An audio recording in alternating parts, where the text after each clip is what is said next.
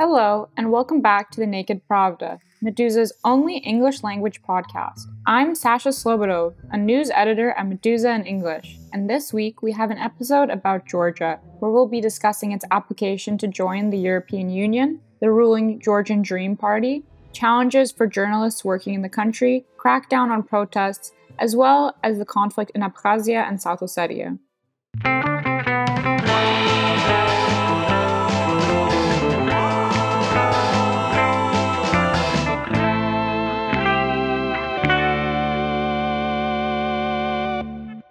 On November 8, 2023, the EU recommended that Georgia be granted candidate status, which it applied for in March 2022, just after Russia launched its full-scale invasion of Ukraine.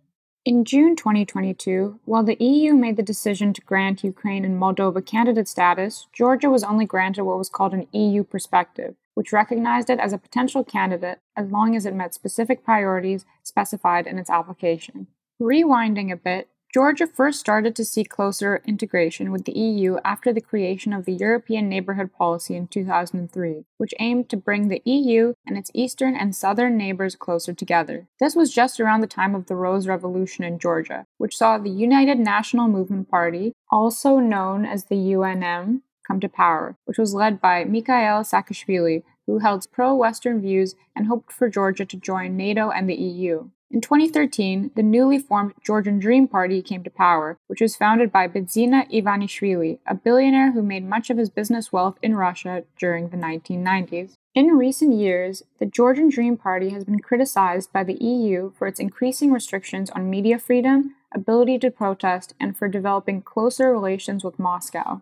Georgia has a complicated relationship with Russia. In 2008, the two countries went to war over Abkhazia and South Ossetia, Georgia's two breakaway regions. This was not the first conflict over Abkhazia and South Ossetia. In the early 1990s, just after the collapse of the Soviet Union, the Georgian Civil War broke out, which saw intense fighting between Tbilisi and the regions of Abkhazia and South Ossetia. But the conflict in 2008 saw Russia's direct military involvement and resulted in Moscow occupying both breakaway regions.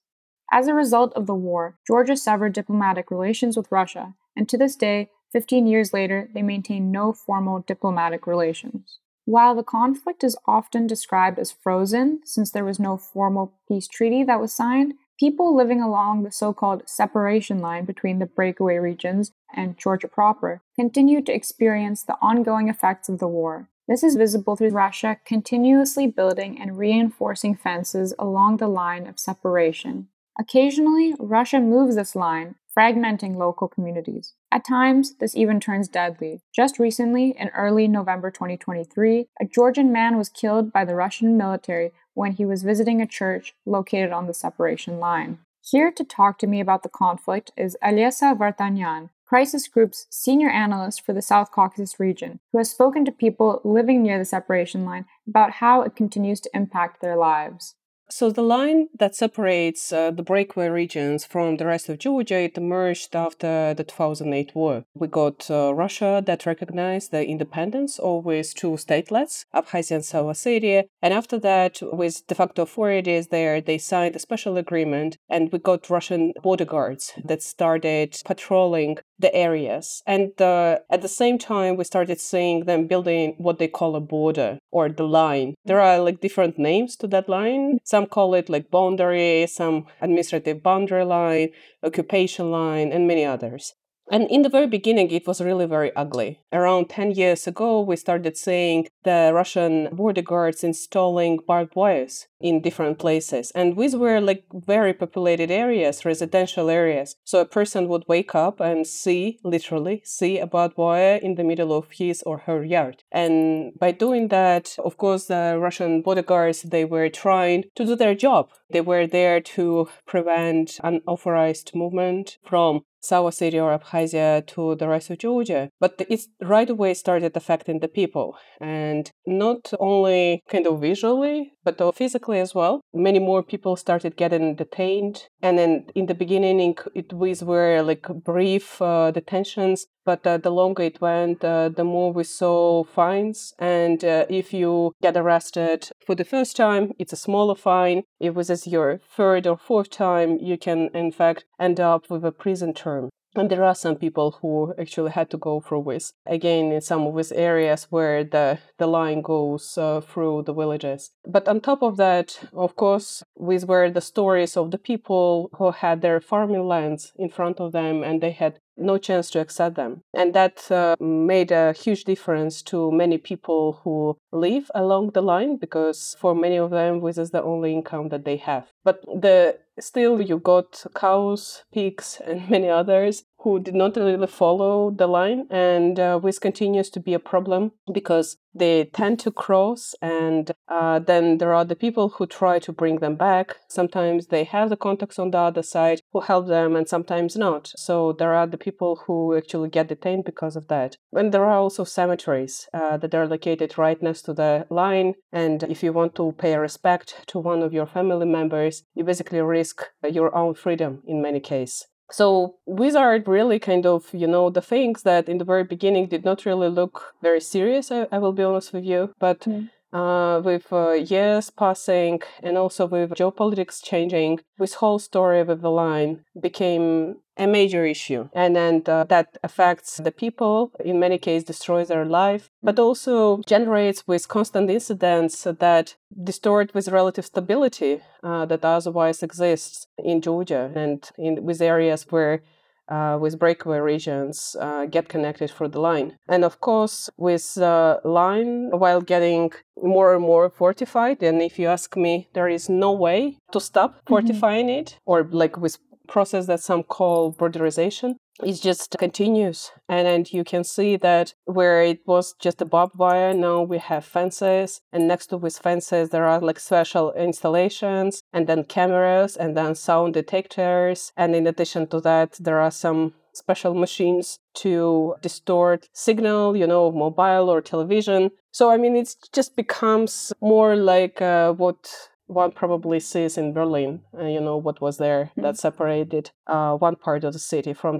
another. And of course, this creates again the problems for those who live there, but also in general, for the situation in the conflict zone, and it distorts the potential for any kind of proper reconciliation. And has borderization, that process, has it become more intense or developed more at certain moments? Did Russia's invasion of Ukraine, either in 2014 or in 2022, did that impact the focus? Some people were thinking that with Russia so focused on Ukraine, it would be thinking less about South Ossetia and Abkhazia. It might be thinking less about Abkhazia, South Ossetia, but in terms of like how it translates on the ground, is with whole situation with Ukraine, it's a bit different sentiment there and interest that Russia has. Russia's main interest since it started this invasion is to avoid any kind of other confrontations or conflicts that can distort its own resources. And it's starting like with not just with the military resources that they have to spend in Ukraine, but also the diplomatic resources. So they, in fact, what they have been doing for more than a year and a half is they were doing everything possible to avoid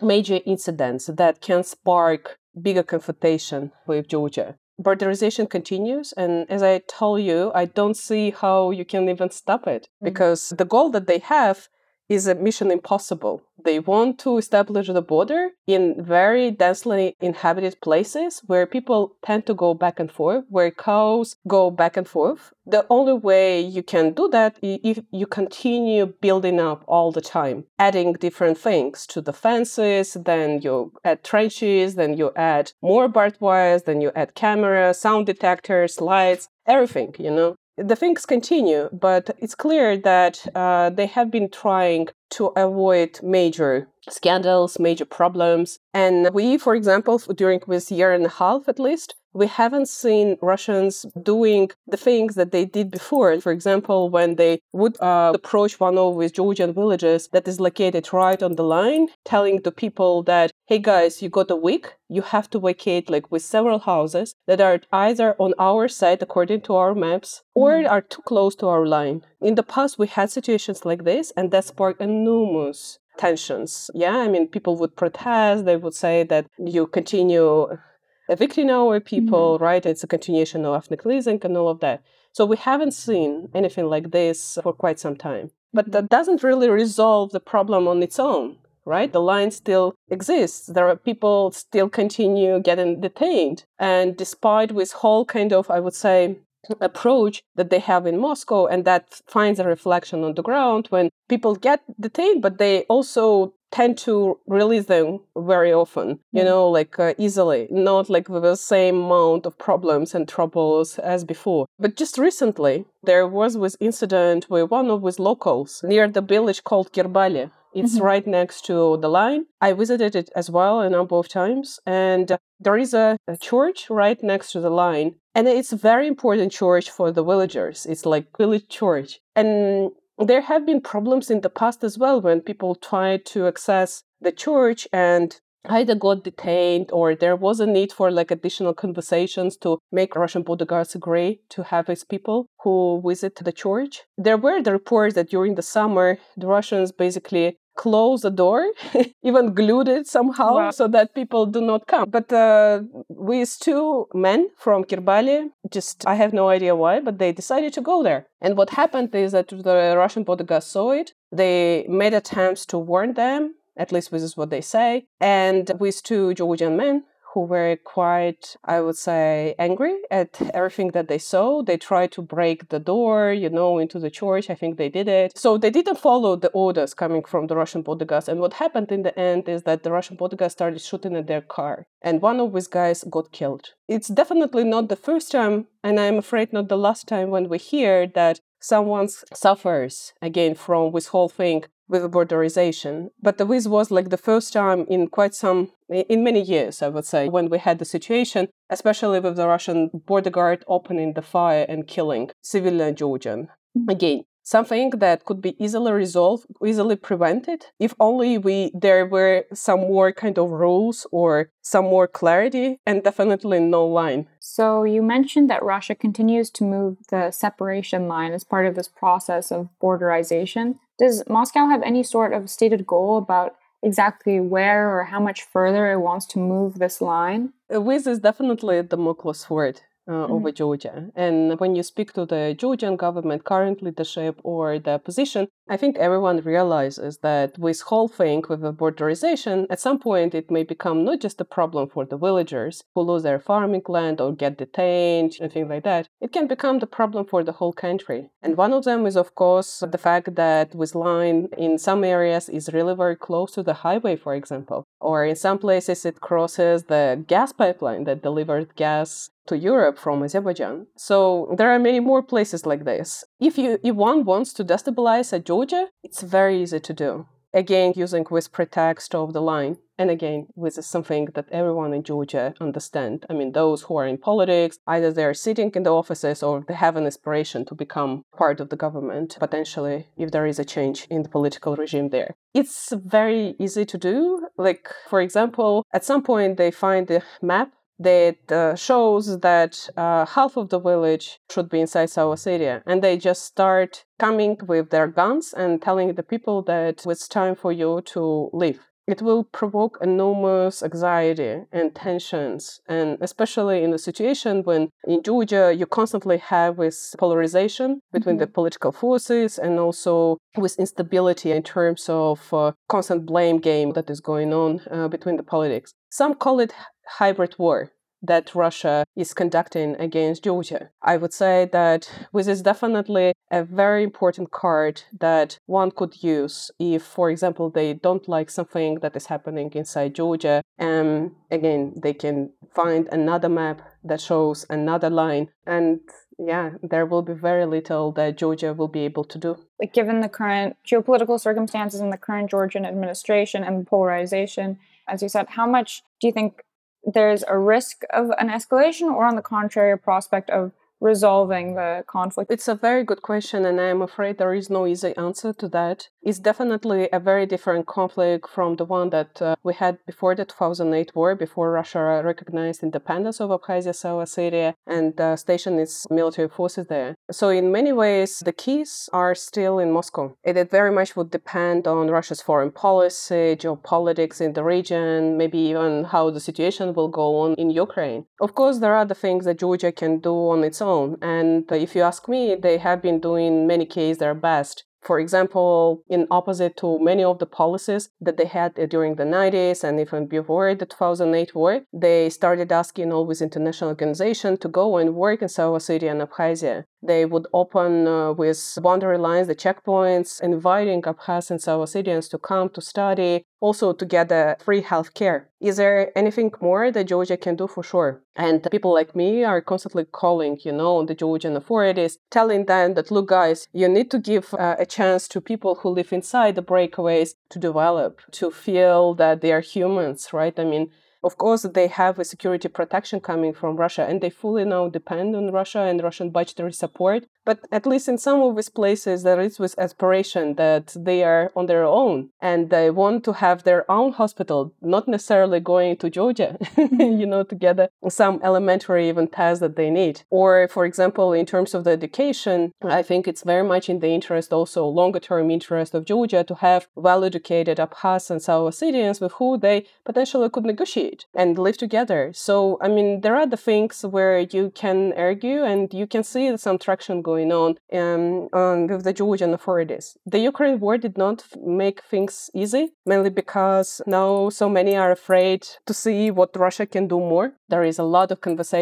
many conversations about potential, at least Abkhazia, becoming part of this so-called new USSR together with Belarus and Russia. If this were to happen, of course, on the ground, there would be some reflections, but it's definitely not contributing to potential resolution and then reconciliation, because one thing is a political decision, but the other, you cannot really change the geography. You will still have eventually to live together, right? I mean, this thing stands in the air. When you speak to the Georgian authorities, the current ones, I think they realize the complexity of the issue. Their main problem, I would say, is that they don't really have a lot of political will to invest into kind of relations with people of Abkhazia, South Ossetia, de facto authorities, always two entities. They don't really see why they should be doing that, because they know that people who are in opposite political camps will certainly criticize them, saying that you're like playing towards Russia and you're like, in a way, it's a creeping recognition with entities and all of that. So the guys are watching, and from time to time they're doing the things. We see them making attempts to keep contacts with Moscow as well, and then to negotiate when there is a major scandal. But in terms of prevention, in terms of doing the things for future, you don't really see them doing much.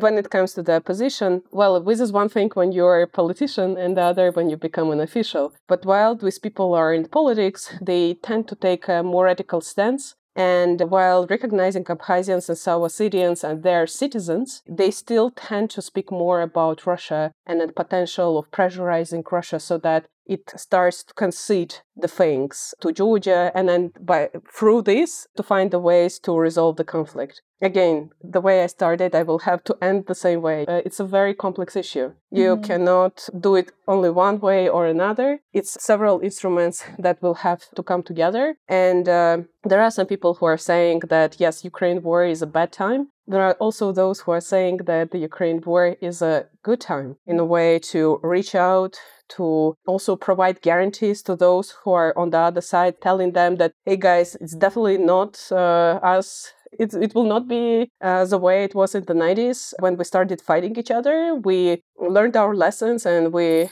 will definitely not attack you. But let's start thinking about the ways how to live together. I don't think that the people on the other side will not be necessarily ready for that, but at least there will be kind of, with conscious thinking that Georgia is not there to attack them. And I think this is a very important and major step that you can see some officials, in fact, speaking about this here and there. But I would say that there is constant need to remind and also to reconfirm it in order to proceed with the next steps in relations. And how much engagement would you say there is on a person-to-person level? So how much do people living in Georgia proper interact with people living in Abkhazia and South Ossetia? It's really very interesting that with relative stability that we have been having for over 15 years now, since the 2008 war, it in fact contributes to building this kind of relationship. Mhm. So you can see more and more people traveling back and forth. People coming from Abkhazia in the beginning just for hospitals, something like urgent that they needed. But now I can see more and more people coming in for shopping. And the same with South Ossetia. With South Ossetia, it's a bit longer and also more restrictive. But you still have people who travel, who visit their relatives and who go back and forth. It's very important to sustain this whole kind of environment when people can go back and forth. And because in a way it contributes to rebuilding connections and with estrangement that could otherwise happen between ethnic Georgians and ethnic Abkhaz or ethnic South Ossetians, it would make things so much more difficult and contribute to with mistrust that would definitely not help in any kind of, no matter what plan anyone were to prepare or to propose to the other side. But in addition to that, compared to some other conflict zones, we also have people who are in the middle, who, for example, are ethnic Georgians who live in Abkhazia or ethnic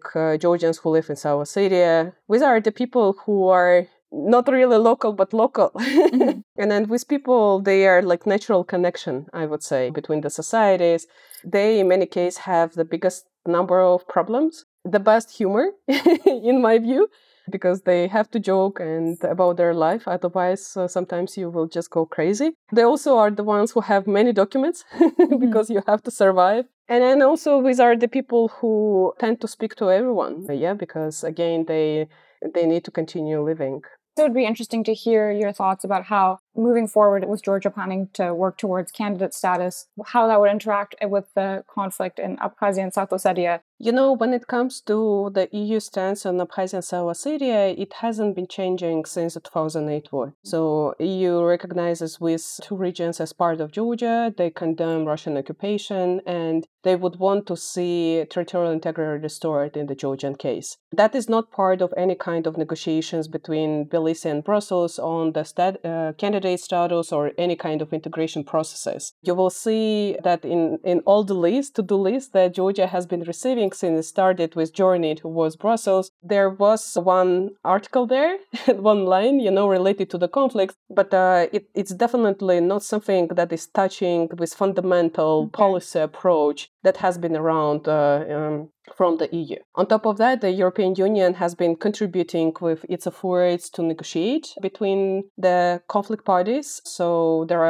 you got the Europeans who are co-chairing the Geneva talks, and also the EU has its monitoring mission that is present in Georgia, and they are doing the job along the line. They are working on with Georgia proper. Only, but they are also the ones who are facilitating the contacts that are so important. Like, for example, especially when incidents happen and there is a need to exchange the information, it contributes a lot to its pacification, like to pacify any kind of tensions that would rise otherwise. So in a way, the approach has been, yes, with regions are there. They're mainly controlled by Russia, but they eventually should come back to Georgia. Well, when you travel between Abkhazia and the rest of Georgia, I can tell you that it's like a travel in time.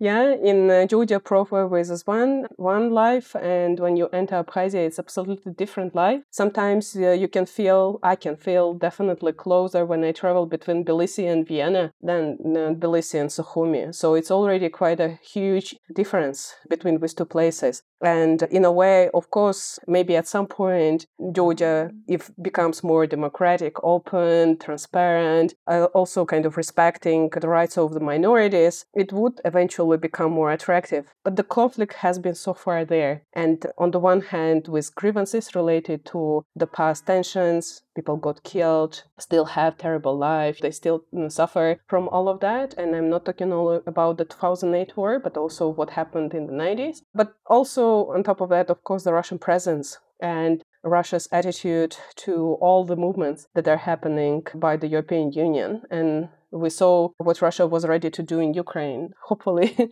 there would be no repetition of 2008 war for Georgia, but it's also something that one has to consider.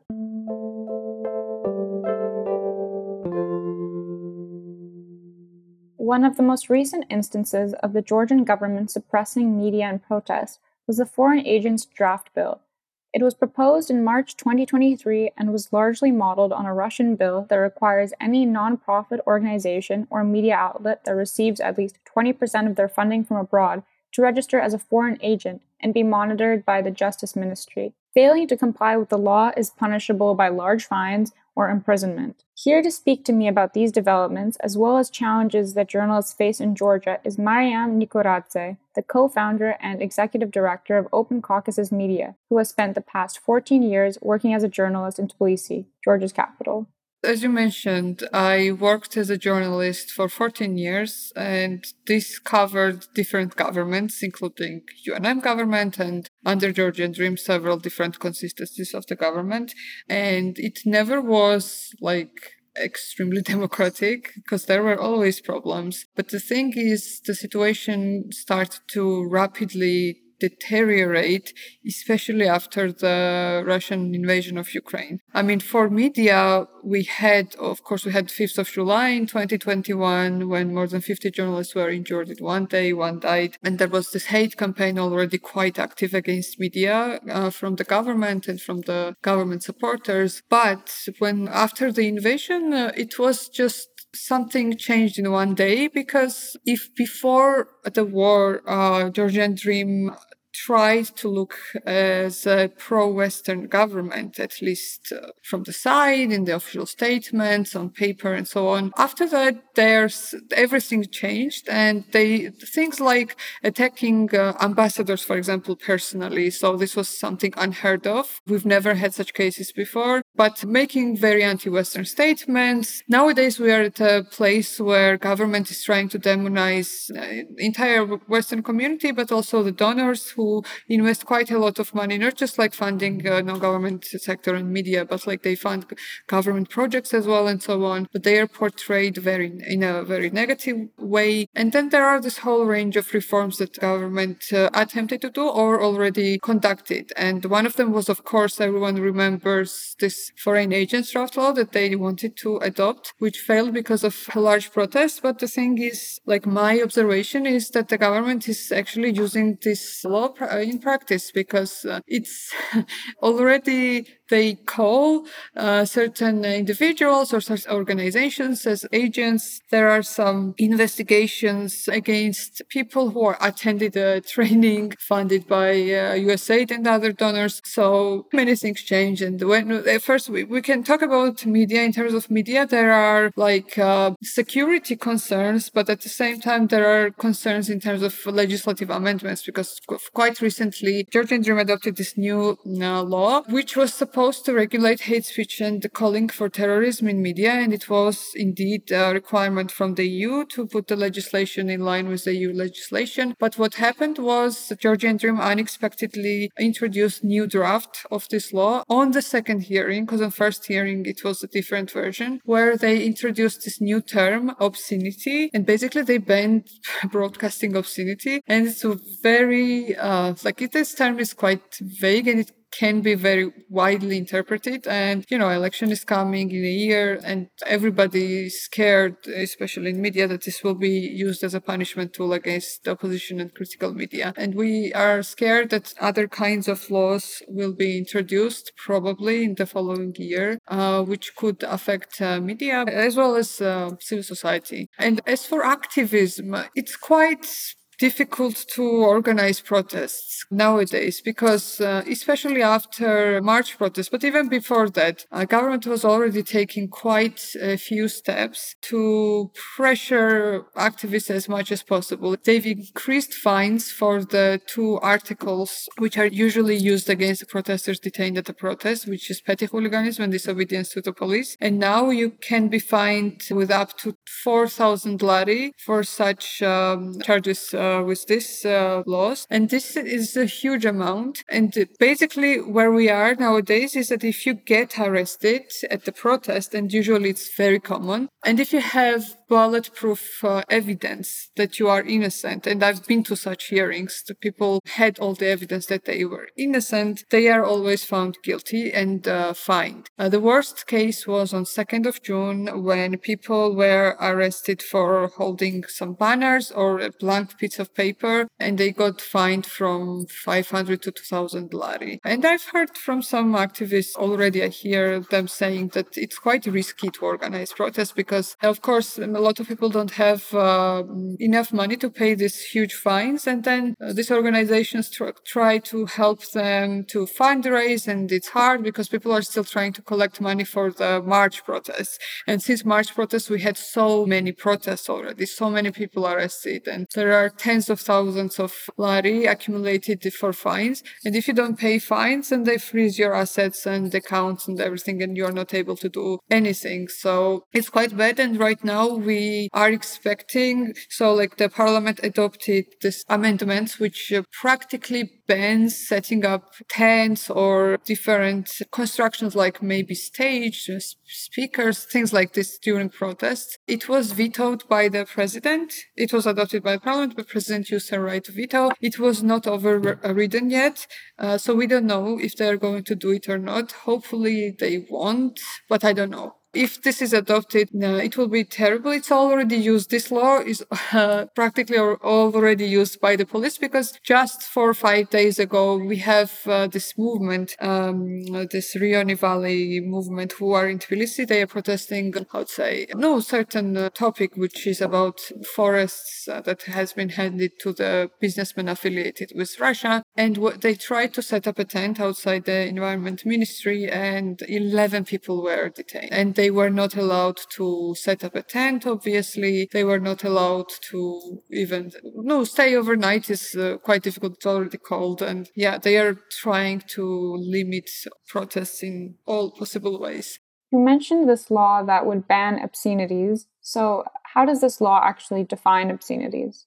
I don't even remember how they explain it, but like the way they explain it in this description note of the law, my understanding is that they can basically label anything as an obscenity. I mean, without this law, I remember cases when, for example, the government officials gave a briefing and then some opposition or critical independent journalists asked them questions which are critical without any tone, without any pre-intentions, and they've been they've been accused of obscenity. Or just they've been insulted. So this will be just giving them a legislative framework for what they already do. So Georgian Dream is trying to use all possible measures to suppress free media, suppress activism. And it's November, and elections will be next year, probably at the end of October. So I have unfortunately not optimistic thoughts about at least following year what's going to happen. So basically Georgian Dream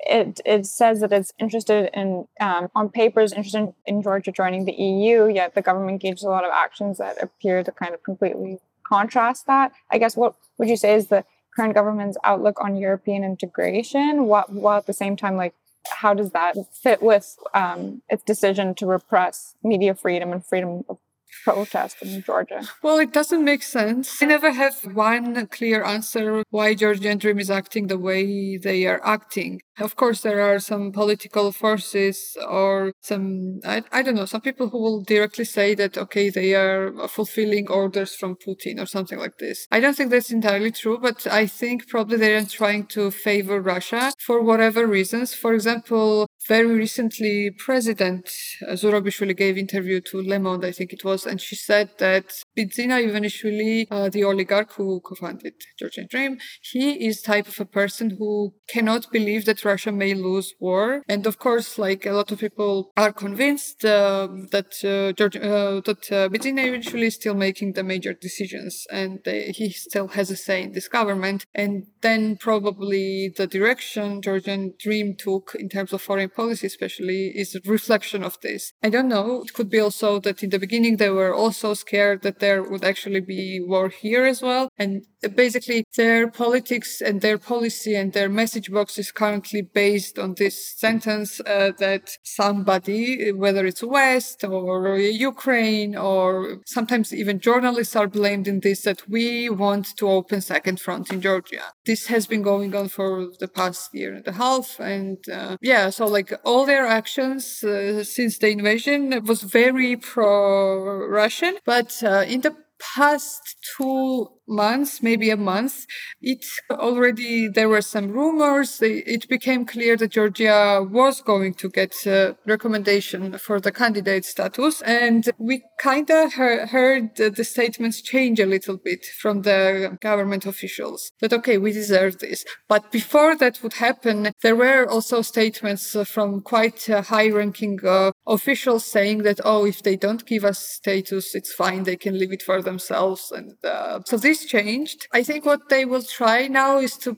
play safe between the EU and Russia. But in general, I think this pro-Russian policy will continue till the election. Then we'll see what's going to happen. But I think, we'll see just more pressure. By the way, very recently, Tbilisi City Hall announced that they will be reconstructing Rustaveli Street for the next 2 years. And Rustaveli is the main place for protests, as you know, and probably it's also aimed at possible protests that they may take place, especially during and after the election results are announced. A lot of protests were also held outside the government office, which is near parliament, but still it's a different street. And some protests take place outside the parliament, and some protests are organized directly outside the government office. And it was happening quite frequently in the beginning of this year. And then they closed the space and they said that they are organizing a recreational zone. It closed in April, and up until now, it's still closed. And the progress done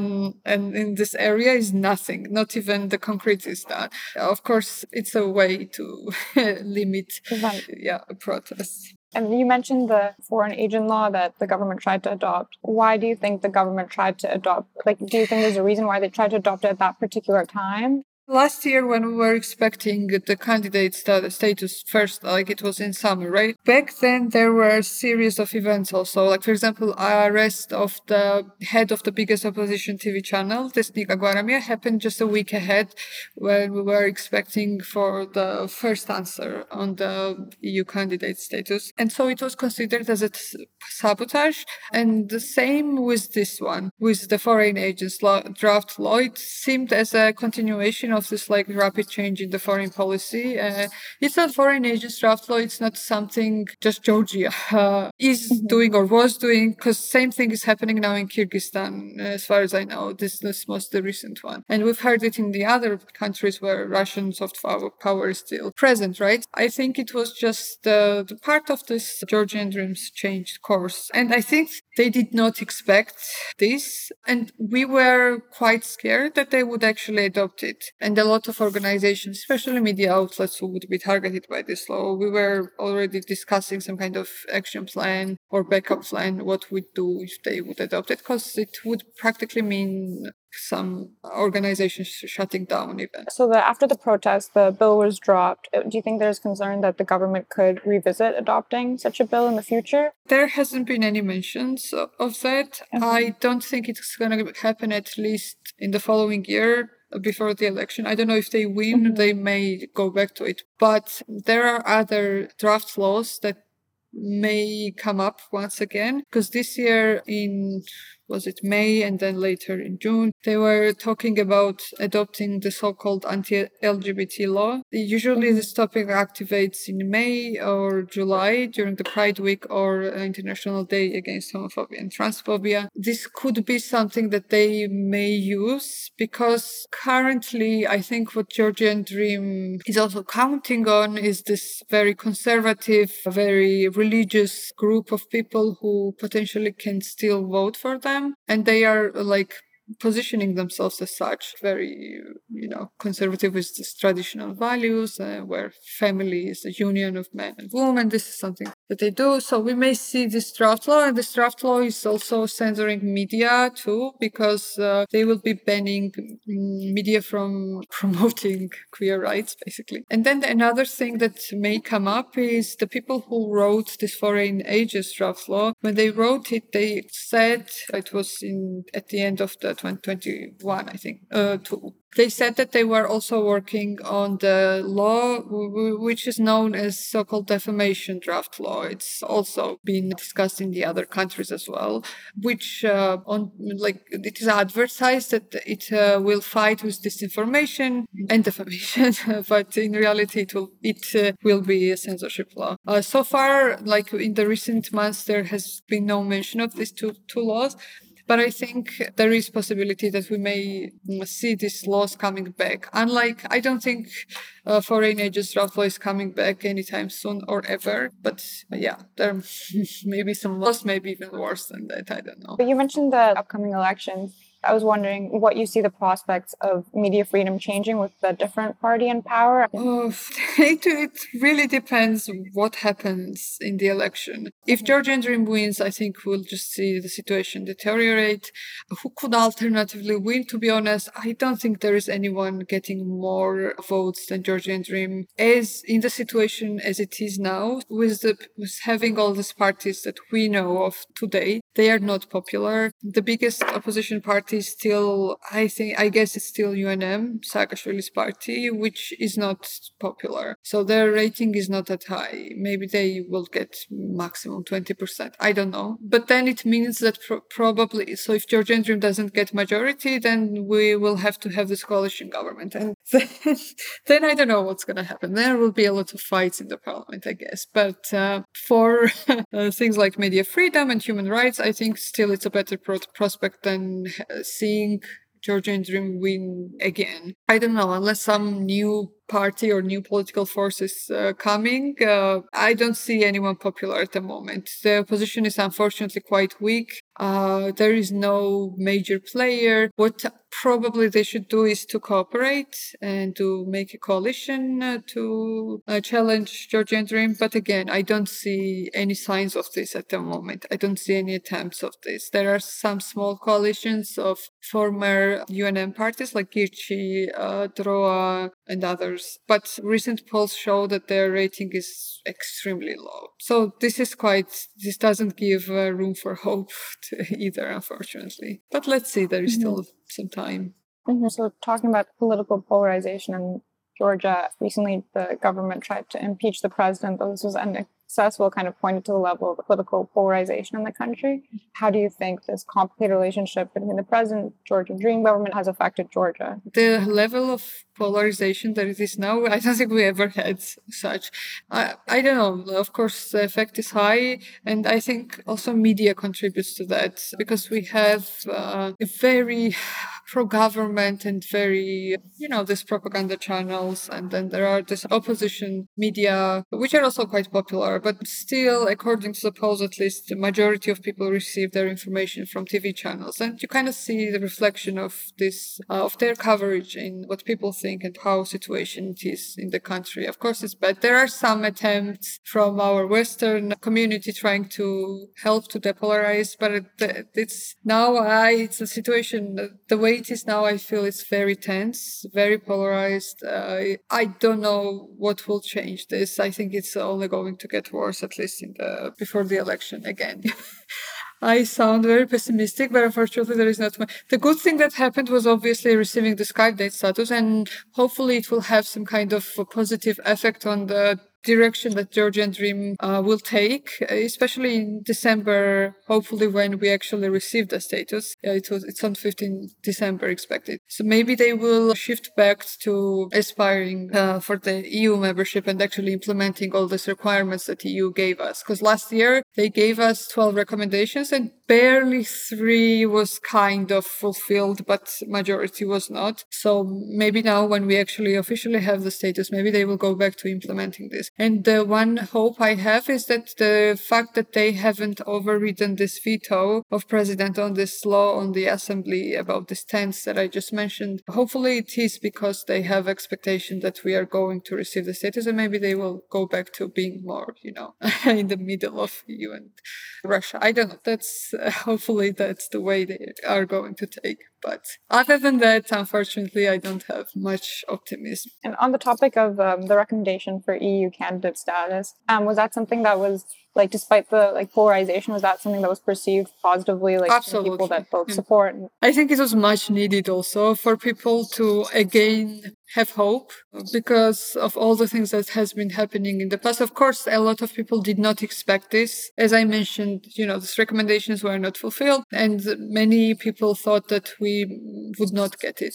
So it brought hope back, and also not receiving it would basically mean just this harsh change towards this pro-Russian policy, and even making it even stronger. So now, hopefully, this will reverse a little bit. But in terms of people, it's very positive thing, and it made a lot of people happy. A lot of people happy. I was wondering if you could discuss the main areas of progress and as well as the challenges that Georgia's faced in implementing the reforms required to gain candidate status. I don't even know if there was any this report that EU published, when I was reading it, I think the problem with the whole candidate status recommendation was that I hoped that they would be harsh with the wording. So my understanding was that it was given to us in order to earn it in the future, because all the things that happen, all this deterioration of human rights and media state and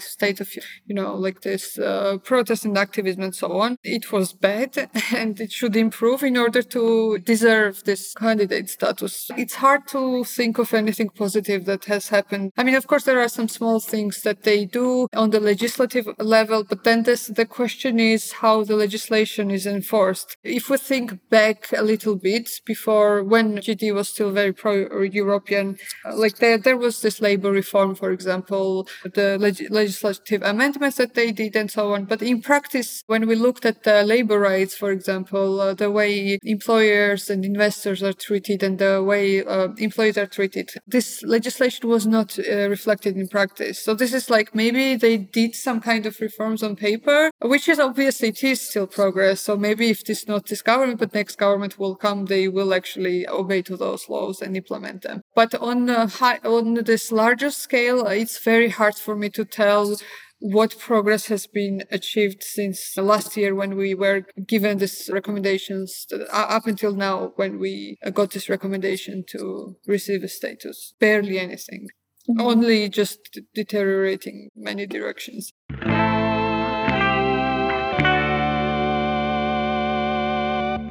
Thanks for tuning in, folks. This has been The Naked Pravda, a podcast from Meduza in English. Remember that undesirable status back in Russia means our entire news outlet now relies on readers and listeners around the world to support our work. Please visit our website for information about how to become a contributor with one-time or recurring pledges. Thanks again. Until next week.